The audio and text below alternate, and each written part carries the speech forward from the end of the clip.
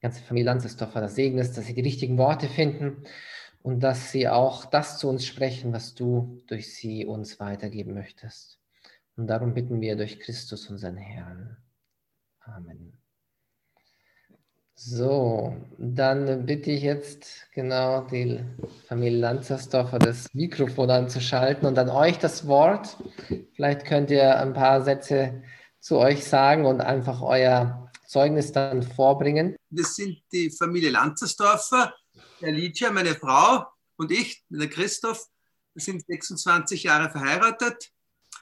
Wir haben 4 Kinder. Unsere Jüngste, die Veronika, ist da mit uns. Die 3 älteren Burschen, die studieren in Wien, die sind jetzt nicht da.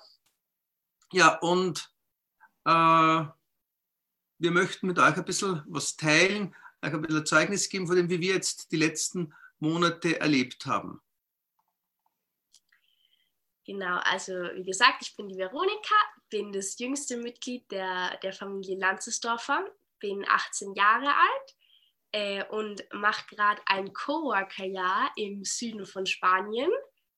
Für diejenigen, die nicht wissen, was ein Coworker ist, also ein Coworker ist ein Regnum Christi-Mitglied, das Gott ein oder mehrere Jahre seines Lebens schenkt, um auf Vollzeitbasis in den Apostolaten der Regnum Christi-Bewegung mitzuarbeiten.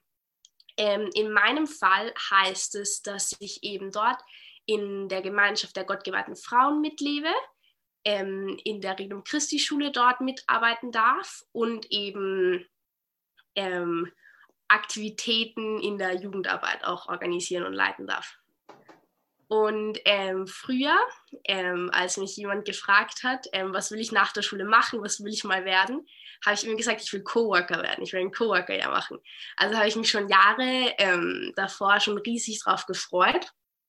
Und dann eben so diese Zeit, wo es dann sagt, okay, jetzt geht es in den Endsport, alles zu organisieren und so, halt jetzt im Frühjahr, wo alles natürlich sehr unsicher war, ob ich das überhaupt machen kann oder nicht, war das für mich eine sehr große Probe meines Vertrauens auf den lieben Gott.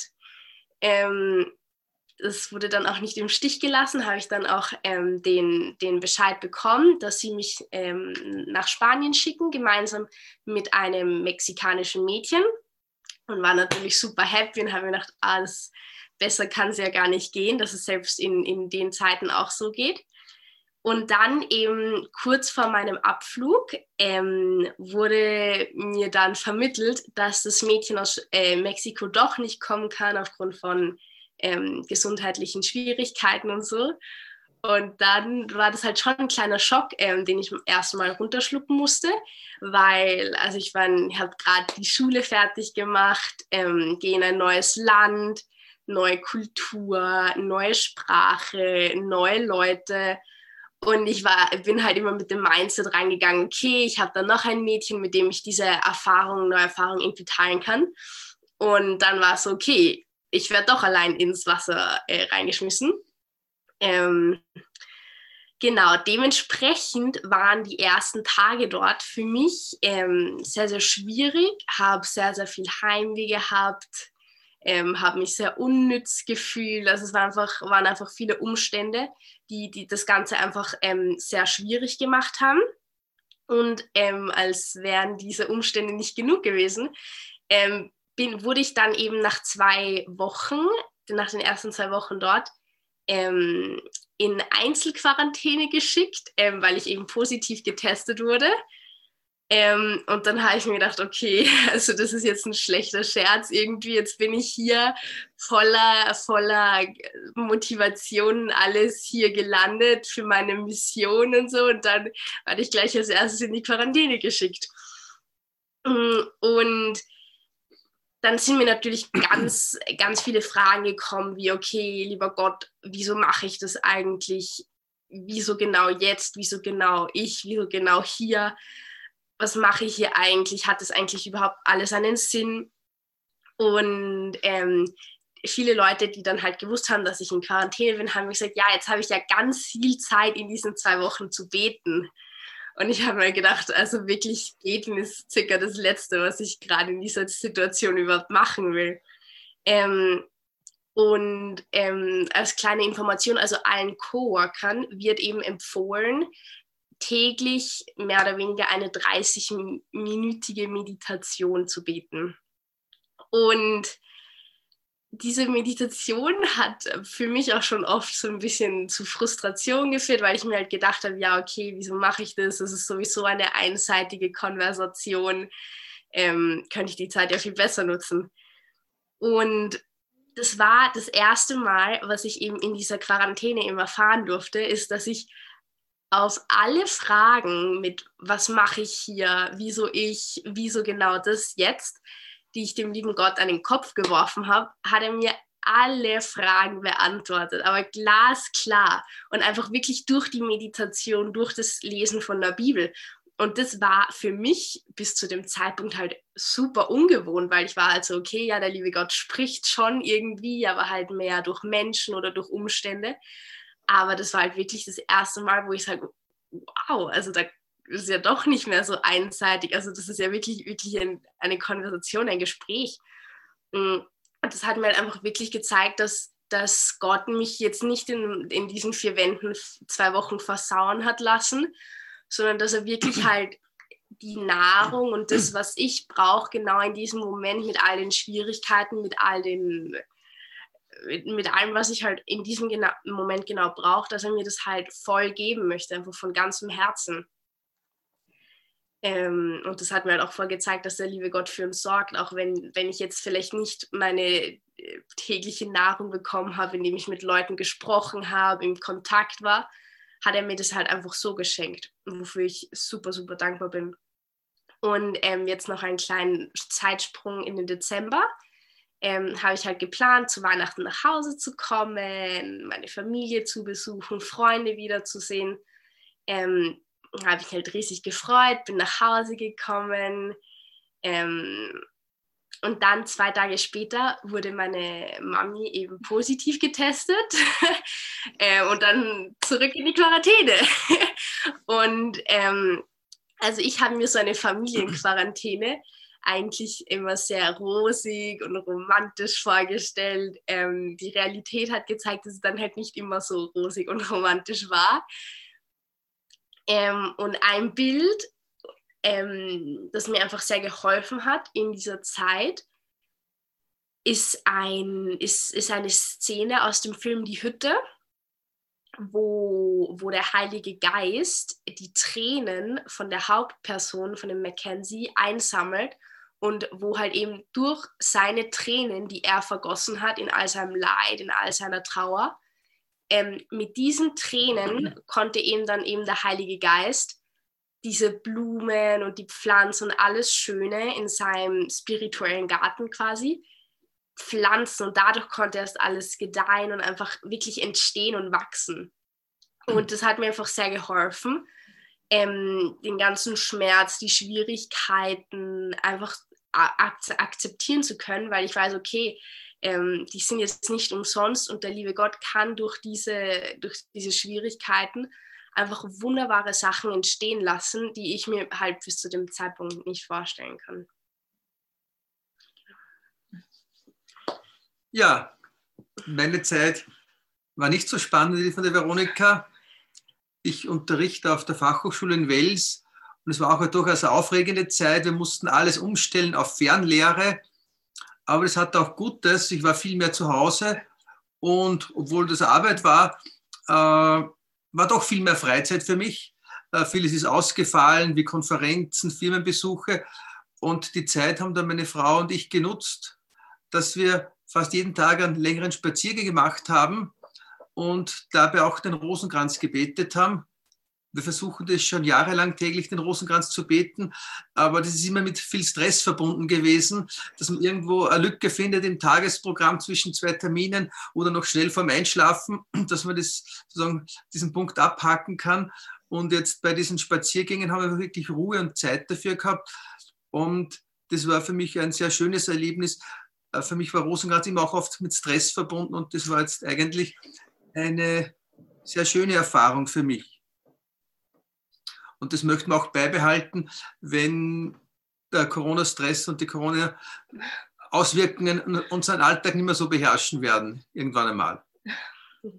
Ein anderer Punkt, bei den Maßnahmen in der Bekämpfung der Corona-Epidemie, da ist ja vieles vielleicht auch nicht ganz optimal gelaufen. Und wenn man da ins Internet reinschaut, da gibt es ja viele Blogs um alles Mögliche, Pro und Contra, da kann man sich hinein vertiefen, bis hin zu Verschwörungstheorien, da kann man sich tagelang beschäftigen und viele oder eine ganze Reihe Leute tun das auch. Aber ich glaube, für uns Christen sollte das nicht das Wesentliche sein. Und da hat mir ein Vortrag vom Johannes Wollen wir so leben, sehr gut gefallen, wie er sagt, der heilige Paulus hätte zur Zeit in Rom auch vieles über Verschwörungstheorien, der Brand von Rom, alles Mögliche schreiben können, aber er hat sich auf das Wesentliche konzentriert, die Verkündigung des Evangeliums. Und ich glaube, das sind für mich 2 Lehren, die man aus der Corona-Zeit in die Zukunft mitnehme. Das heißt, Zeit fürs Beten, fürs Gebet nehmen, aber in Ruhe, unter weniger Stress und auf das Wesentliche konzentrieren. Ja, also ich bin die Alicia, ich bin die Mama Lanzerstorfer, bin vom Beruf her Krankenschwester. Regulär, also normalerweise arbeite ich auf einer Palliativstation, aber aufgrund der jetzigen Umstände bin ich auf einer Corona-Station tätig. Und wenn ich jetzt so zurückblicke auf die letzten Wochen, auf die letzten Monate, die natürlich für jeden von uns was mit der Corona-Pandemie zu tun haben, hat es für mich einen Aspekt gegeben, der mich sehr, sehr nachdenklich gemacht hat, und zwar die Angst. Ja, also die Angst, die deutlich zu spüren war und auch deutlich zu spüren ist. Ich merke immer wieder, beziehungsweise es wird mir einfach erzählt, dass viele Menschen sich isolieren, sich zurückziehen, haben Angst voneinander, haben Angst vor einer Infektion. Ich habe sehr demütigende und beängstigende Szenen miterlebt, wo Menschen aggressiv geworden sind, weil ihrer Meinung nach die Person, die entweder hinter ihnen oder vor ihnen gestanden hat, nicht genügend Abstand gehalten hat, nicht die Maske korrekt getragen hat. Mit einem Aspekt bin ich auch immer wieder konfrontiert, auch in meiner täglichen Arbeit, aber auch aus verschiedenen Erzählungen, dass ältere Menschen einfach ihre Kinder nicht mehr sehen wollen, ihre Enkelkinder nicht mehr in den Arm nehmen wollen, weil sie Angst haben. Und es ist mir nämlich vor allem dieser Aspekt, also ist mir auch bei uns in der Familie bewusst geworden, als plötzlich unsere Kinder uns gefragt haben, ob es für uns passt, dass sie nach Hause kommen. Sie wollen uns nicht gefährden.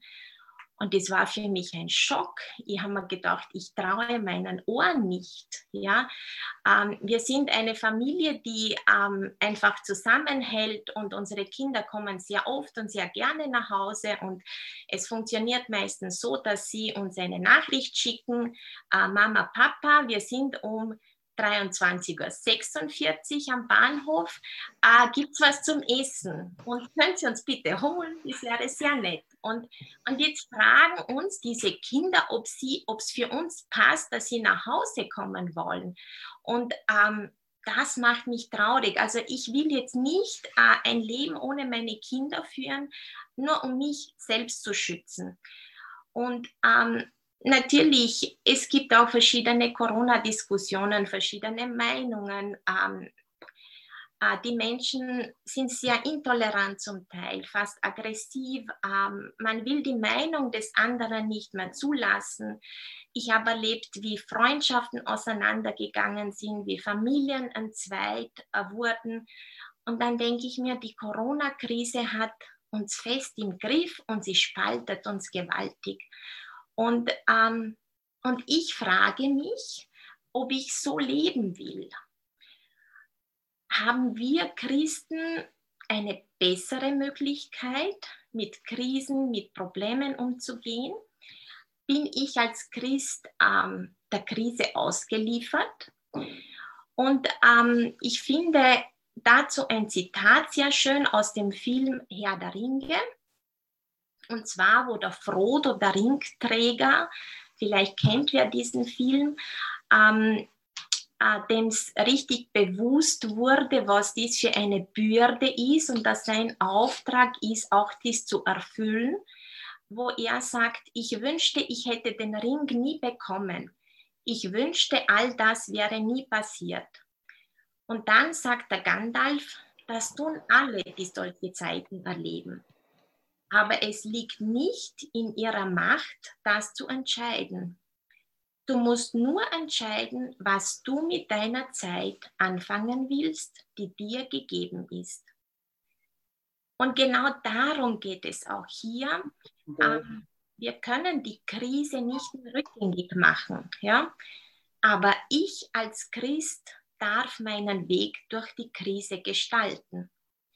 Und es gibt eine sehr schöne Stelle in der Heiligen Schrift, wo der heilige Paulus sagt, denn Gott hat uns nicht einen Geist der Verzagtheit gegeben, sondern den Geist der Kraft, der Liebe und der Besonnenheit. Und dann denke ich mir, ich brauche nicht zu verzagen, auch in dieser Krise nicht. Gott ist der Herr der Geschichte. Ja, er hat alles in der Hand und ich darf die Probleme, ich darf die Krise mit Kraft, Liebe und Besonnenheit angehen. Und damit ich das kann, brauche ich natürlich den lieben Gott dazu. Ja? Und ich will vor allem im Jahr 2021 immer mehr von meinem Herzen schenken, damit er einfach einziehen kann. Weil dort, wo Gott ist, hat Verzagtheit und Angst wenig Spielraum. Ja, und vielleicht noch eine kurze Geschichte, also wie mein Weg durch die Corona-Krise sich so gestaltet hat oder ich gestalten durfte. Also ich durfte auf die Corona-Station und dort arbeiten und vielleicht einfach nur zur Erklärung, also so Corona-Bereiche, Corona-Stationen sind eigentlich immer abgetrennt vom restlichen Teil des Hauses. Da darf nicht jeder hinein. Also es gibt sehr strenge Regeln betreffend Schutzausrüstung und. Und diese Regeln, die gilt es zu befolgen. Und bevor ich angefangen habe, dort zu arbeiten, hatte ich sehr viel Angst. Man hört eigentlich nur Negatives, ja, also unglaublich viel Negatives, ja. Und ich habe mir gedacht, okay, was tue ich jetzt, ja? Und mir hat jetzt dieser Satz von Pater Georg sehr gefallen, wo er gesagt hat, also wenn wir dem lieben Gott unsere Pläne erzählen würden, dann würde er mächtig lachen. Und ich glaube, das hätte er auch getan, wenn ich ihm meine Pläne erzählt hätte. Aber ich habe einfach versucht, mich Gott anzuvertrauen. Ich habe Gott meine Hände geschenkt, um seine Arbeit zu tun. Und ich habe ihn immer wieder um Schutz und Segen gebeten. Und dann bin ich hingekommen und ich habe mir gedacht, wie werden denn diese Menschen ausschauen? Ja? Also die Kranken, die Betroffenen. Ja? Und dann habe ich gesehen, dass sie selber sehr ängstlich sind, diese Menschen. Ja? Und die dürfen ihre Zimmer nicht verlassen. Sie dürfen keinen Besuch empfangen. Sie wissen oft nicht mehr, ist heute Montag oder Freitag. Ja? Sie wissen nicht mehr, wie das Wetter draußen ist. Aber sie sehen einige Male am Tag vermummte Menschen und das ist alles, was sie eigentlich sehen. Ja? Und ich darf so ein Mensch sein und die Zeit, die ich dort verbringe, auch gestalten. Und es ist einfach sehr schön, jetzt, also wenn ich jetzt auf die letzten Wochen zurückblicke, es ist sehr, sehr schön und erfüllend, dort zu arbeiten. Und einfach nur eine kurze Geschichte, die mir halt dann einfach immer wieder sehr viel Mut macht. Ein älterer Patient hat zu mir vor kurzem gesagt, danke Schwester für Ihr Lächeln. Sie bringen so eine gute Stimmung herein. Und ich fragte ihn, wieso weiß er, dass ich gelächelt habe. Es war einfach unmöglich zu sehen, weil wir einfach mit Maske und Schutzvisier arbeiten und man kann oft gar nicht unterscheiden, ist es jetzt ein Mann oder eine Frau. Also, er sagte, doch, Ihre Augen leuchten da so schön. Ja, und dann denke ich mir, danke, lieber Gott. Und ja, nach 3 Wochen hat es mich dann auch erwischt. Bin dann auch positiv getestet worden. Bin mittlerweile sehr dankbar für einen sehr milden Verlauf meiner Erkrankung. Habe letzte Nacht wieder Dienst gehabt, also ich bin wieder zurück auf der Station und freue mich einfach jeden Tag, dass ich als Christ hier meinen Beitrag leisten darf. Und wenn ich jetzt so mir einen Vorsatz jetzt vornehmen möchte für das Jahr 2021, ja, nehme ich mir vor, zu glauben, zu hoffen und zu lieben. Und zwar immer mehr, mich am Leben zu erfreuen und fröhlich zu sein. Und ich will mir keine Sorgen machen, ob alles schlechter wird, ob ich ein Intensivbett bekommen werde, wenn es dann soweit ist. Vielleicht kommt das Ende der Welt, das wissen wir nicht, aber ich will mir keine Sorgen machen. Unser himmlischer Vater weiß, was wir brauchen und wenn wir ihn an erste Stelle in unserem Leben setzen, wird uns alles andere dazugegeben. Danke.